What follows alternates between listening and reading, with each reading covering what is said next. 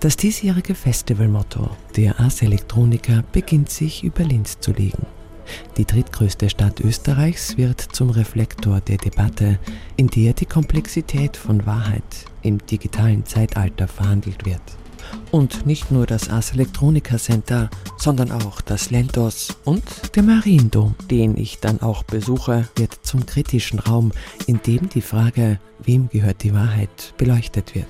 Also wir sperren auch ja nicht vorne zu, sondern wir wollen, dass die Leute, wann sie auch immer kommen und ob sie jetzt für die Performance kommen oder für einen sonstigen Kirchenbesuch, nach wie vor einfach durchgehen können.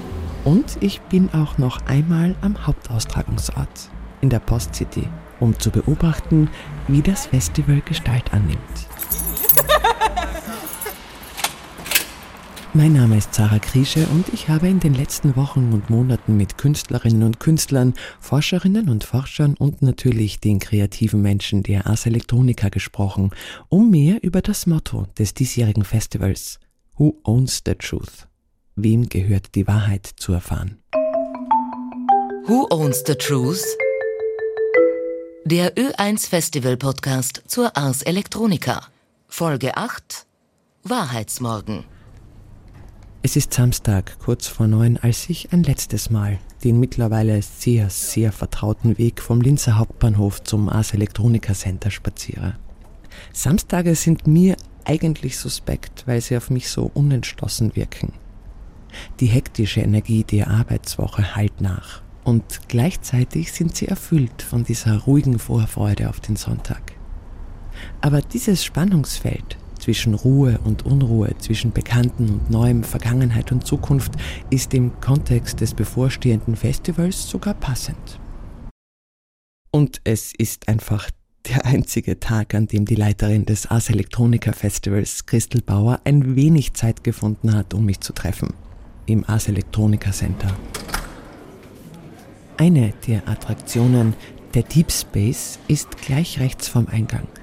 Ein Kubus mit großflächigen Wand- und Bodenprojektionen und Lasertracking-Systemen, der Besucherinnen und Besucher zum Teil der Vorführung werden lässt. Und man dann zum Beispiel durchs Weltall fliegt, in Ozeane eintaucht oder, wie in meinem Fall, Teil eines Konzerts des Pianisten und KI-Experten Ali Nikrang vom Ars Electronica Future Lab wird. Mit ihm habe ich im Teil 6 dieser Serie gesprochen. Unter dem Titel Datenwahrheit hat er erklärt, welche Rolle die Musik einnehmen kann, um Daten und ihre Bedeutung zu vermitteln. Der Deep Space ist ein Ort, der so einnehmend ist, dass man die Zeit und die Welt um sich herum völlig vergessen kann. Das ist mir bei meinem Besuch aber nicht gegönnt, denn vor dem Kubus wartet schon Christel Bauer, die Leiterin des Festivals, auf mich.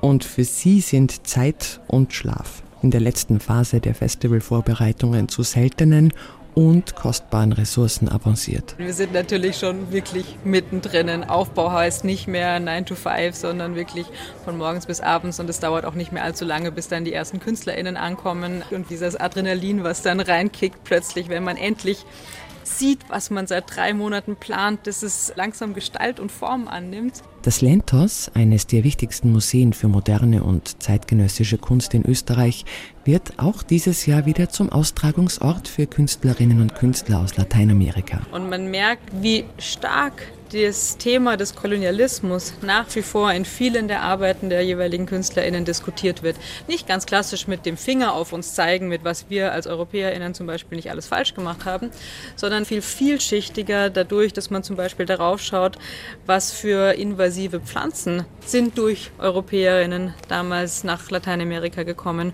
und welchen Effekt hat das momentan auf die Biodiversität dort vor Ort. 36 Grad östlich und 6 Zeitzonen weiter befindet sich ein anderer Teilnehmer, der dieses Jahr nach Linz kommt.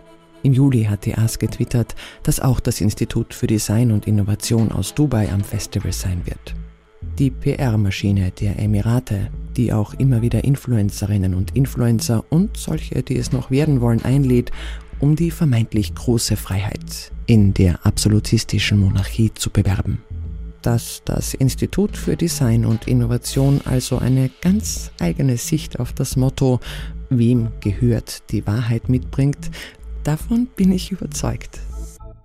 Aber genau diese Bereitschaft zum Dialog und Austausch, so herausfordernd er auch sein mag, verleiht der Ars Electronica auch ihr unverwechselbares Profil, weshalb auch meine nächste Station, der Mariendom als Austragungsort, besticht.